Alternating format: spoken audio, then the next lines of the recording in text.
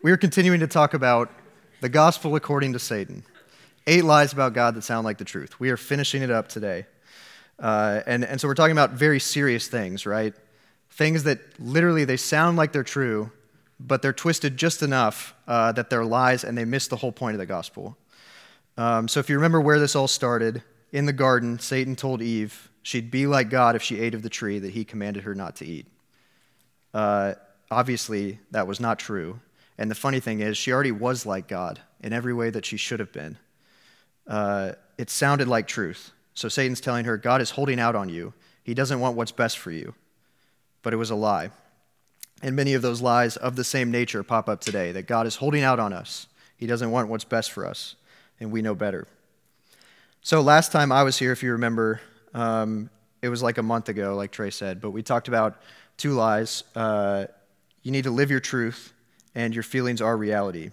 And so today we're going to wrap up the whole series by talking about your life is what you make it, in parentheses, so let's make it rock.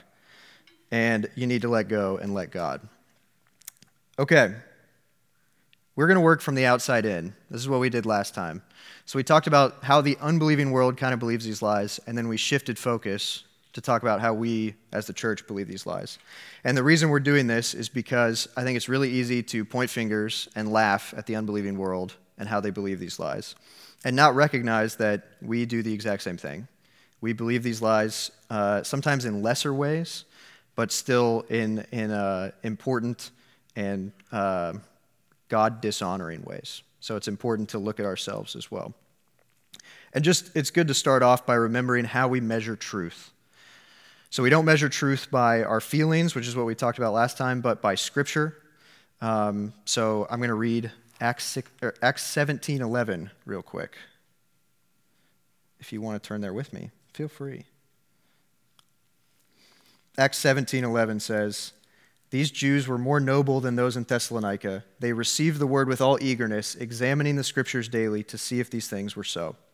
So Paul had preached to them, and in order to test what he was saying, they examined the Scriptures to see if those things were so, which is what we need to be doing. We should be doing the same thing. So we measure lies not by how we feel about them, but how they measure up with Scripture.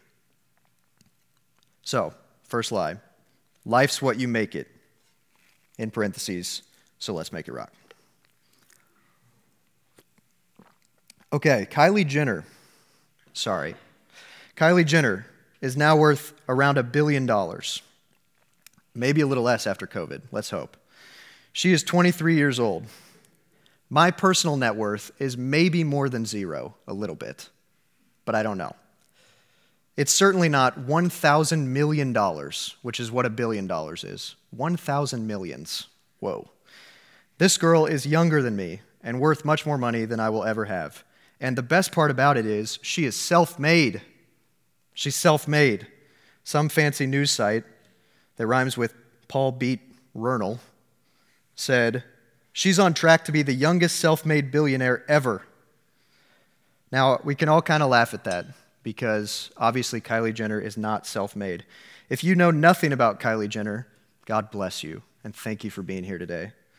But I'm going to have to tell you a little bit about her for the sake of the lesson, so I apologize. Long story short, Kylie has benefited immensely from her family connections. She's born into a family that's famous for being famous, among other illicit things, and she's capitalizing on it. So she very well might be smart and hardworking. I don't know her at all. But to call her self-made is something else entirely. It's hard to imagine that Kylie's little empire of makeup, I don't know what she does. I don't know that would have ever come about if she wasn't already part of the existing Kardashian empire, right? So calling her self-made is probably not the best thing we could do. Is your life what you make it, though? Is that the truth? The world certainly wants you to believe that. Advertisers, General Mills wants you to believe that if you've ever seen a Cheerios commercial. Eleanor Roosevelt evidently wants you to believe that because she said it. Hannah Montana lives by these words. Life's what you make it, so let's make it rock. I am now going to read very seriously some lyrics from that song. Please pay attention. Life's what you make it, so let's make it rock. Things are looking up anytime you want. All you got to do is realize that it's under your control. So let the good times rock and roll. Come on, everybody, Do it now. All right, let's get the party started. Yeah, yeah, yeah. Now that's a party. Yeah, yeah. Put your hands together. So, I mean, that's good stuff. Much of the world wants you to believe that you are powerful enough to literally alter your life circumstances and make yourself rich or cool or pretty or whatever if you want to. You just got to make it happen. You can make a name for yourself, is what they're saying, right? You can make a name for yourself. There was this book that came out a while ago called The Secret. It was in Oprah's book club, so there you go. It is an embarrassing book about how thinking positive thoughts can literally alter your life circumstances. I thought this book was over and done with. I don't know when this came out. Trey, do you know when this came out? You haven't read it? I have not. Okay. Dang. I thought people had forgotten about this, but they just made a movie on Netflix called The Secret Dare to Dream. I don't know what that's about either, and if they make a secret cinematic universe, I will throw up. But that being said, how insulting is this lie, your life's what you make it, to people who have cancer? How insulting is this lie to people who are homeless or to people who have depression? People are telling them, life's what you make it, cheer up and make your life great. Is it not great? It must be your fault. If you just thought positively, your life would be better. Guys, it's like the definition of insanity, to think that what you think can alter reality.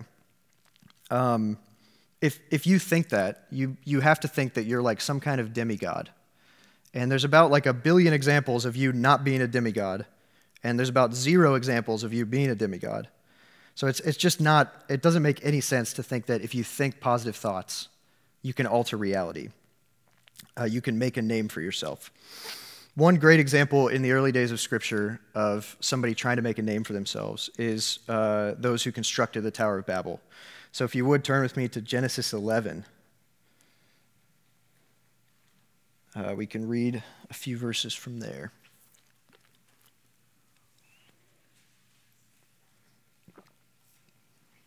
Genesis 11, verses 4 and 5.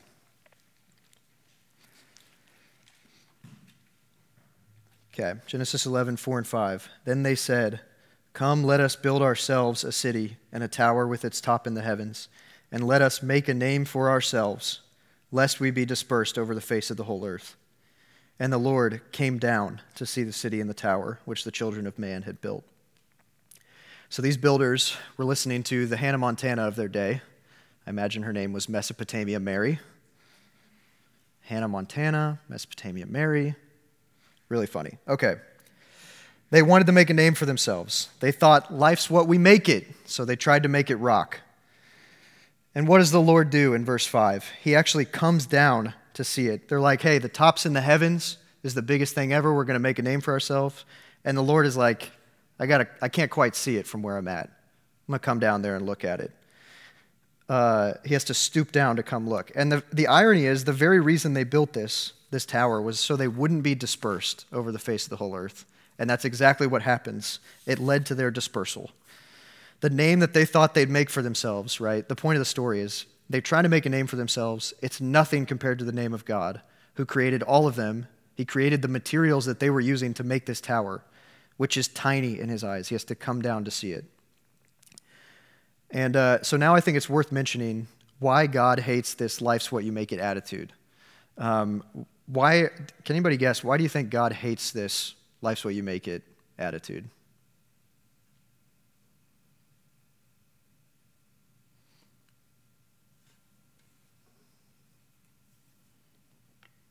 I'm really good at awkward silence, so.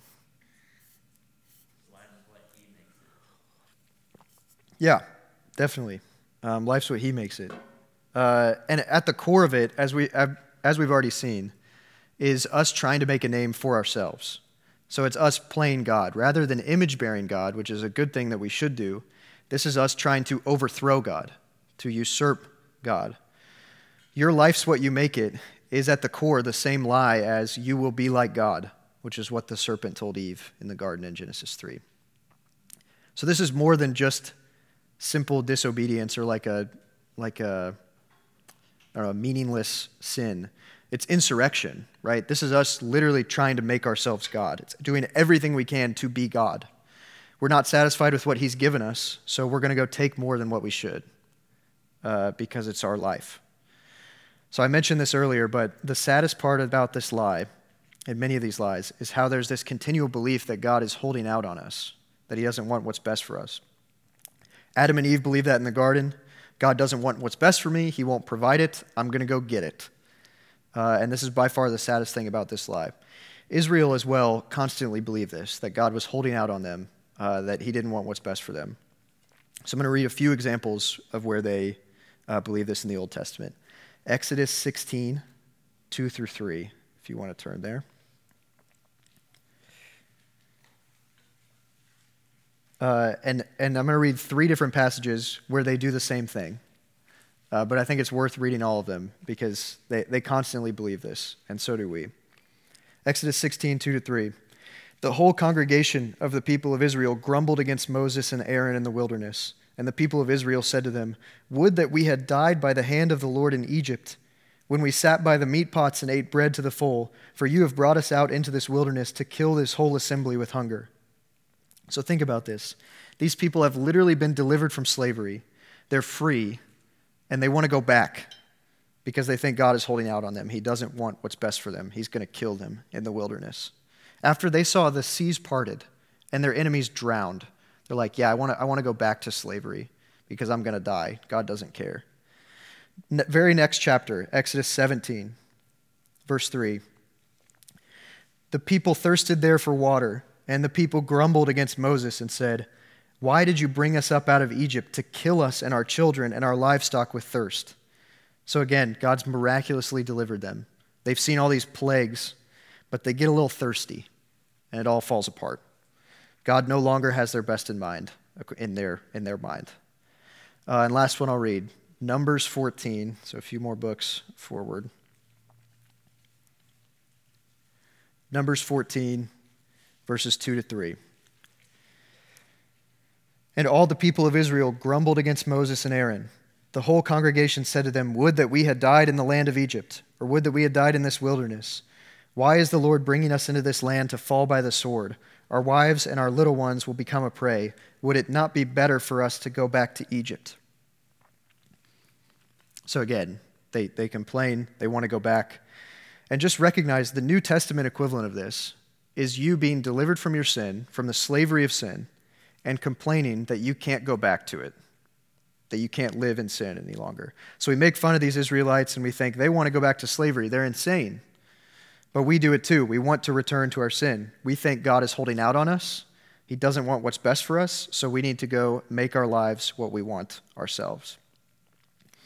The best news that you could ever hear is that God is not holding out on you. He wants what's best for you.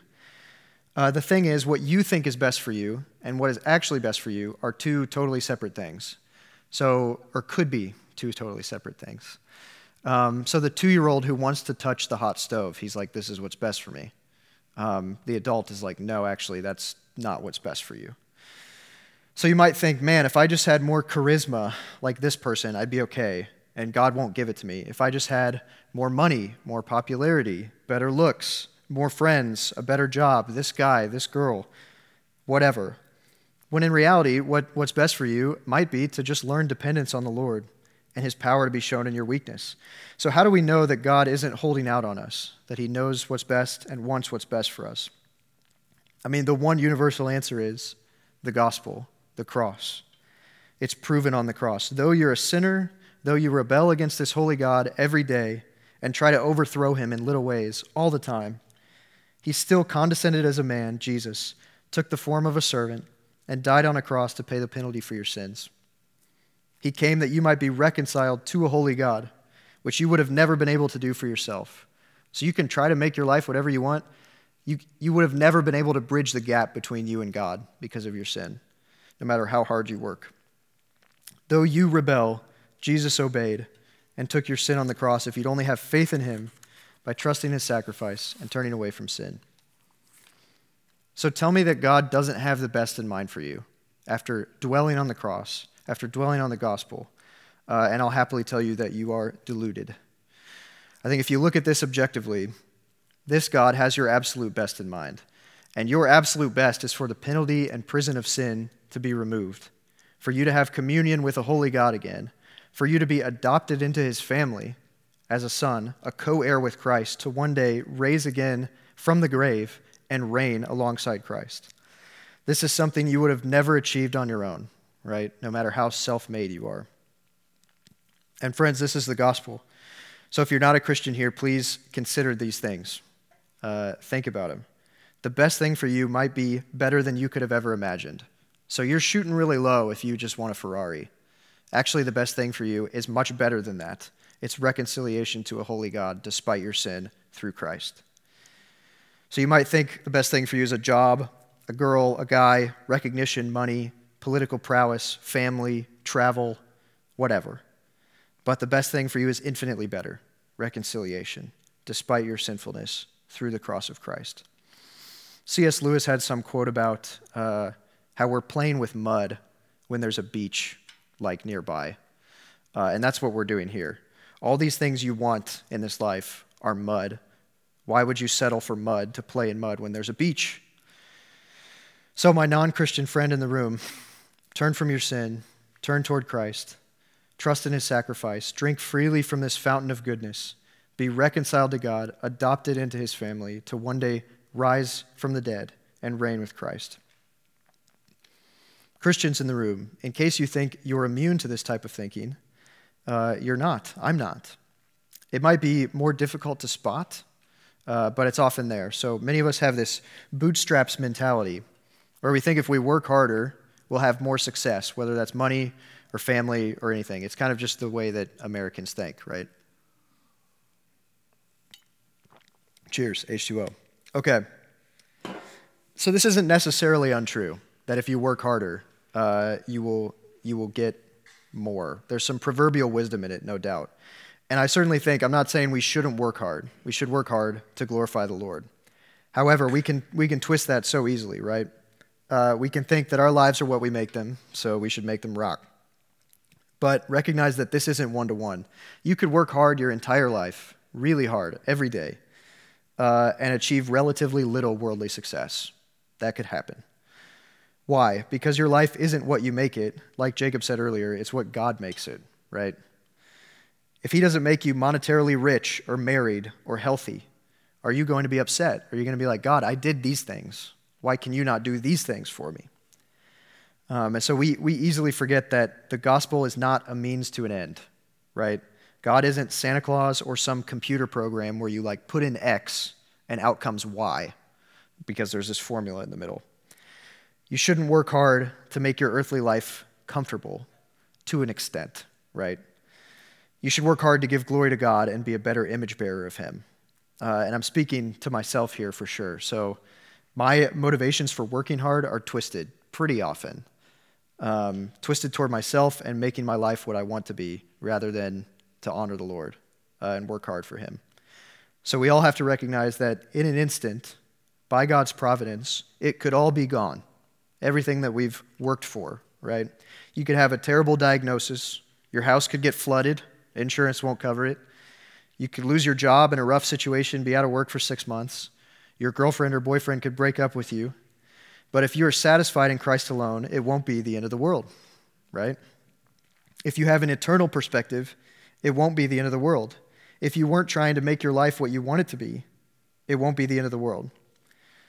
So these things often are the end of the world to us. One person that I know wanted to renovate her kitchen, and when she couldn't because they had to repair a water pipe instead, she said, quote, "There goes my hopes and dreams," renovating her kitchen. It's really sad. Our hopes and dreams, right, should be eternal, not temporary. So God often uses temporary hardship to remind us of an eternal perspective. And one member of this church, I think, who knows this really well and is dealing with this is Nancy Hannon. If you guys don't know Nancy Hannon, she is like really ill and facing heaven closely. I mean, it's coming. And, we've just heard stories, and we met with them a month or two ago about how she's seen heaven as so much sweeter than she ever has. because it's an end to her suffering. So heaven is much better than what we'll go through here. And the things that we go through here, like Nancy is knowing right now, actually are going to make heaven sweeter when we get there. So let's not try to make our lives what we want them to be, but rather honor God in all that we do and trust him with the outcome. Okay, second lie, let go and let God. Let go and let God. So there is this theology, which I had never heard of until I started preparing for this, called Keswick Higher Life Theology. Never heard of it. Has anybody here ever heard of that? Sweet. All right, I wasn't the only one. It's spelled Keswick. Why is it pronounced Keswick? I don't know, but it is. It's spelled Keswick. I feel like these people should learn to just kind of like sound things out, but it's fine. We're going to call it Keswick because that's what they say. So, I certainly grew up with the effects of Keswick theology, although I didn't know what it was. And I think there's a good chance that you might have too if you grew up in the evangelical church. Maybe you didn't, but I certainly did. So what this theology basically says is that after you're saved, so you are saved, you've become a Christian, and after that, there's a second breakthrough that should happen where you kind of like truly let go and surrender and let go of trying to please God on your own. And once you finally let go, you'll be blessed with like quicker sanctification, gifts, etc. So it's basically like leveling up in your discipleship that makes these kind of like tiers of Christianity. And this phrase, let go and let God, actually comes directly from Keswick theology. This is explicitly what they teach. It also comes directly from Carrie Underwood in Jesus Take the Wheel. But that is a different story, and I would not recommend letting go of the steering wheel while driving and asking Jesus to take it. I'm not saying he won't. He could, but I think it's dangerous. All right. First, let's acknowledge the good in this statement, let go and let God. There is a way in which this statement is true if everybody's on the same page and we all know what we mean and we read it correctly. So if by let go and let God you mean repent of your own self-interested agenda and trust in God, then absolutely that's a true statement, right? But the Bible already has a phrase for that, and it's just repent and believe. So Jesus often says repent and believe, but he never says let go and let God. So why come up with an entirely new, unbiblical phrase? Because generally, that correct definition that I gave is not what people mean when they use the phrase let go and let God. So in my experience, when someone uses that phrase, I believe Nana has told me that phrase several times. Oh, Nana. They're not telling me to repent and believe. They're generally telling me that my problem can be solved if I let go of trying to solve it. So again, this is kind of a means to an end. It's like, hey, do this, and that'll be the solution to your problem. Let go and let God promises breakthroughs in exchange for faith. So if you're not experiencing the breakthroughs, it's because you don't have a strong faith or a big faith or maybe any faith. You haven't, quote, let go. And Christians in the room, we are not immune to this type of thinking. So I was watching a very famous woman the other day who claims to be a Christian give her testimony on YouTube. Testimony is in quotes because it was weird. I don't want to say her name because I don't need to throw her under the bus. She very well could be a Christian. Her testimony doesn't seem to suggest that. Anyway, her testimony was all about how she heard God audibly tell her that it was time to step out in faith and start her business. Her testimony included God audibly talking to her several times, yet not one Bible verse. God told her it was time to step out in faith and start her business. He told her, this is what she said, quote, "Trust me with your dream, and I'll take it farther than you could ever imagine." I don't know who that sounds like to you, but that doesn't sound like the Lord. It actually sounds a lot like Satan in Matthew 4 when Jesus is being tempted. That he's tempting him with all the kingdoms of this world. Lord, Jesus, just trust me and I'll give you all this. Essentially what she was saying was she let go and let God. She surrendered, and that God made her life successful monetarily because she had faith. Imagine again, just like the last lie, and man, this is so sad, how offensive these lies are to people who this isn't their experience. So someone who can't seem to get out of poverty or depression or drug addiction or illness. This woman is saying, just have faith and God will take your dream farther than you could ever imagine. So what does this mean? It means that if you have issues or your dream isn't going well, it's your fault, right? Your faith isn't strong enough. You need to have more faith and it would be fixed. A biblical antidote to this kind of materialism and perfect life can be found in the book of Job. It is worth reading in your entirety. It cuts against American prosperity theology so well, and it's a fat book of the Bible. I think it was the first book, like earliest manuscript, Trey's like, ish, ever written. So it's worth reading in its entirety if you have a few hours. The dude who wrote Les Mis, which is some famous play about whiny French people, the guy who wrote Les Mis, who wasn't a Christian, said if he could only have one work of art for the rest of his life, he would choose Job. So it's a beautiful work of poetry. But instead of his business, Job's business, being blessed because he stepped out in faith, everything was taken from him. He's a faithful guy. He lost everything. His friends tell him a lot of things that can sound a lot like, hey, let go and let God, and this is your fault. And so this book culminates with God speaking directly to Job, and Job just falls silent before the Lord.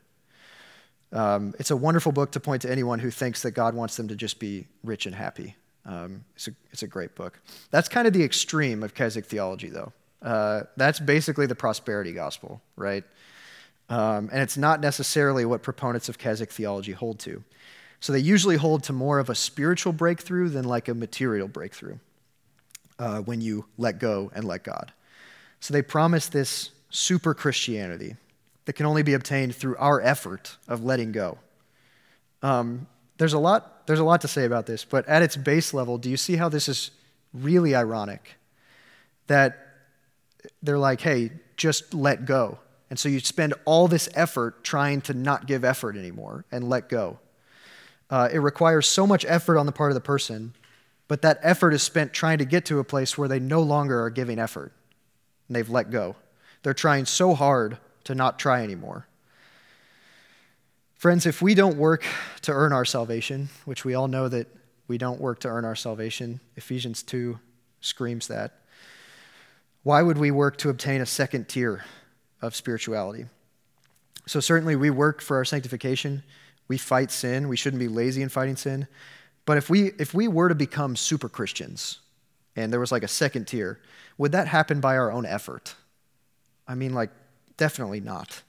Right? This is one of the fundamental differences between biblical Christianity and twisted forms of Christianity that call themselves Christians. Do we work to save ourselves at all? No, we don't. Christ does it all. Do we level up in our Christianity? Not when it comes to justification and our standing before the Father. No, we don't. So this is where Keswick theology agrees with Mormonism, which is terrifying.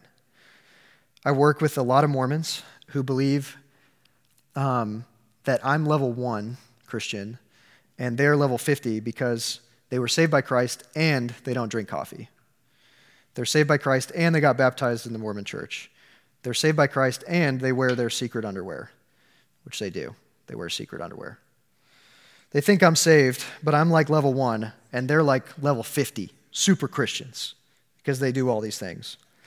So let go and let God at its worst is the same thing. It says, you're level 1, and I'm level 50 because I've fully surrendered to God.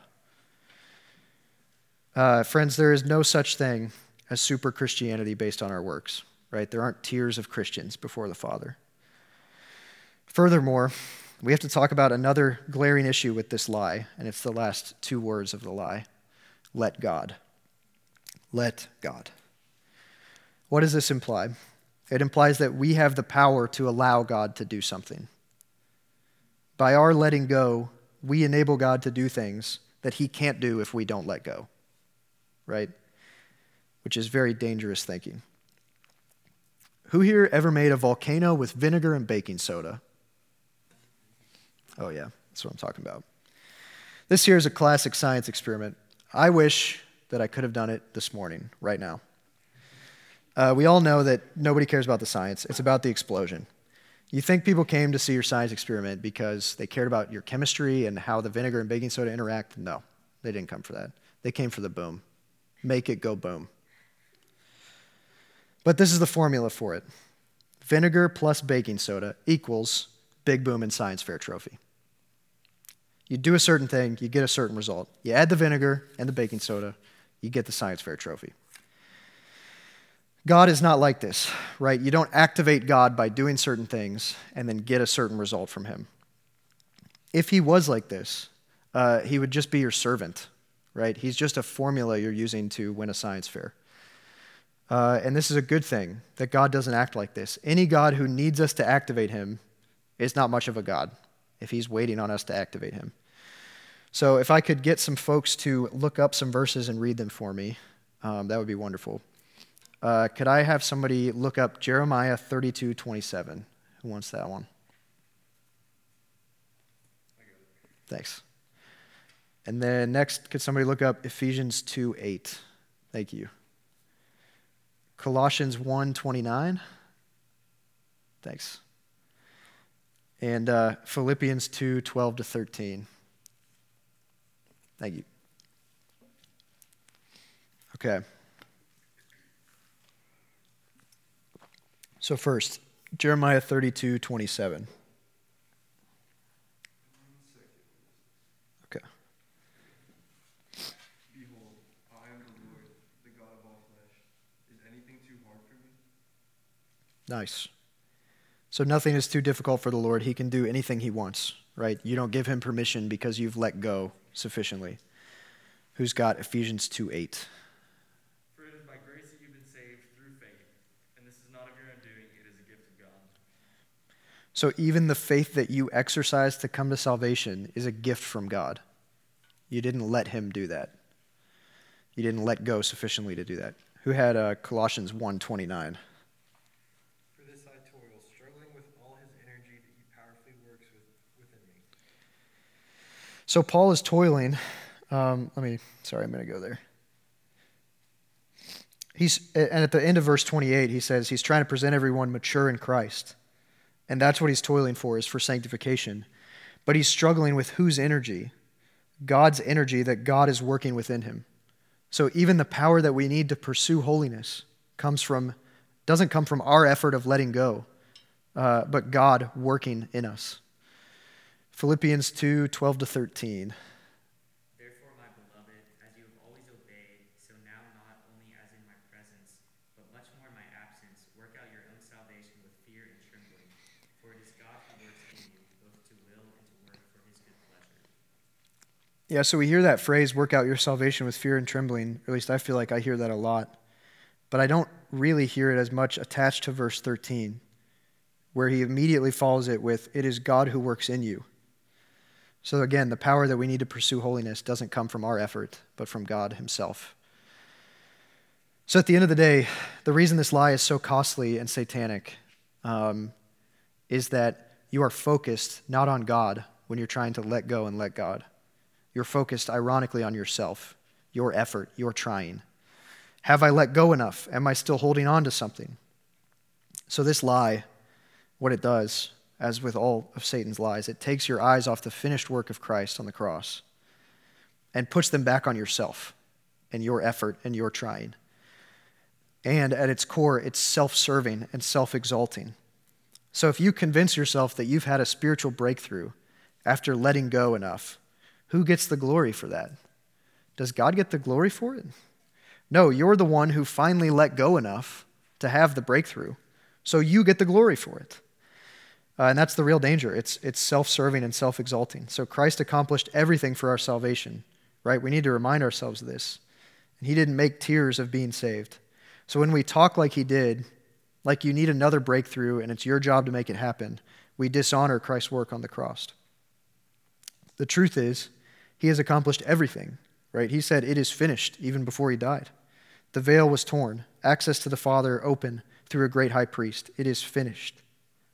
So there's nothing for you or for me to accomplish. So just in summary, lie number one, life's what you make it. In parentheses, so let's make it rock. How do we answer? We answer by saying, no, it's not what you make it. It's what God makes it. And Christ has made more of our lives than we ever could, right? We could have never bridged that gap, and he did it. And lie number 2, let go and let God. How do we answer that? First, Christ doesn't need our permission, right? He saved us without letting go and letting him do anything. Even the fight to pursue holiness is only because of his strength. Let's pray. Lord, thank you for this time we get to spend with one another today, dwelling on your word. Lord, we pray that we would be a people of the truth. We know that your word is truth. We pray that you'd sanctify us in your truth. Lord, we pray that you'd give us strength to fight sin. You'd give us strength to resist lies. That you'd open our eyes to the truth and that we'd hold fast in the midst of a culture that is susceptible to lies and always has been. Lord, we pray that, you'd give us strength, you'd give us wisdom, and that you would open people's eyes to the truth of your Son and what he's done for us. We're thankful for the cross. In Jesus' name, amen.